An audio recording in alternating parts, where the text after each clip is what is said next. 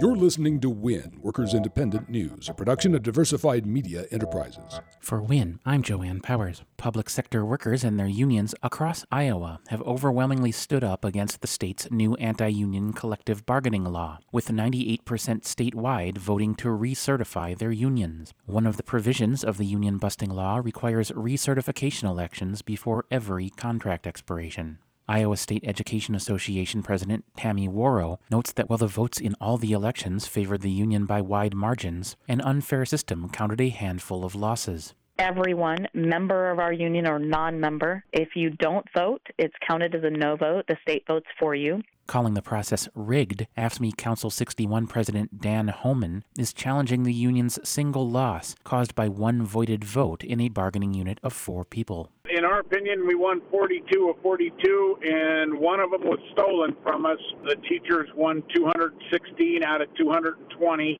The effects of failing to recertify could be felt quickly, as the state has determined that contracts for workers that don't recertify will be null and void 10 days after the election, regardless of when they actually expire. In this crooked law that we have, in effect, even though that contract is good till June 30th of next year, they're going to void the contract out about November 3rd or 4th of this year, which I will also challenge for that one unit.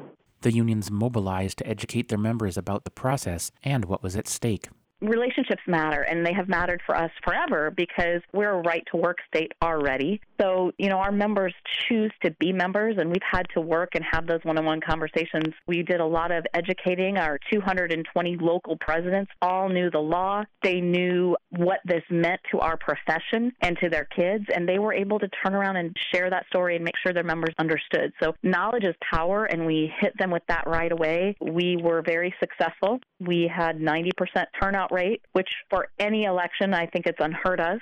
So that was pretty impressive. Homan stressed that the law has absolutely nothing to do with good public policy. It has everything to do with trying to take away a voice from working men and women, to silence them and take away their ability to represent themselves at the table. They're going to require me to spend a lot of time, energy, and money to do this, but the one thing they didn't count on is I'm not going to let them win.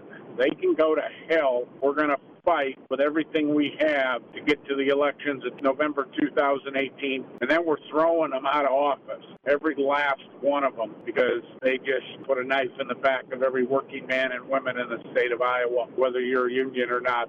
You've been listening to WIN, Workers Independent News. For more information, visit workersindependentnews.com.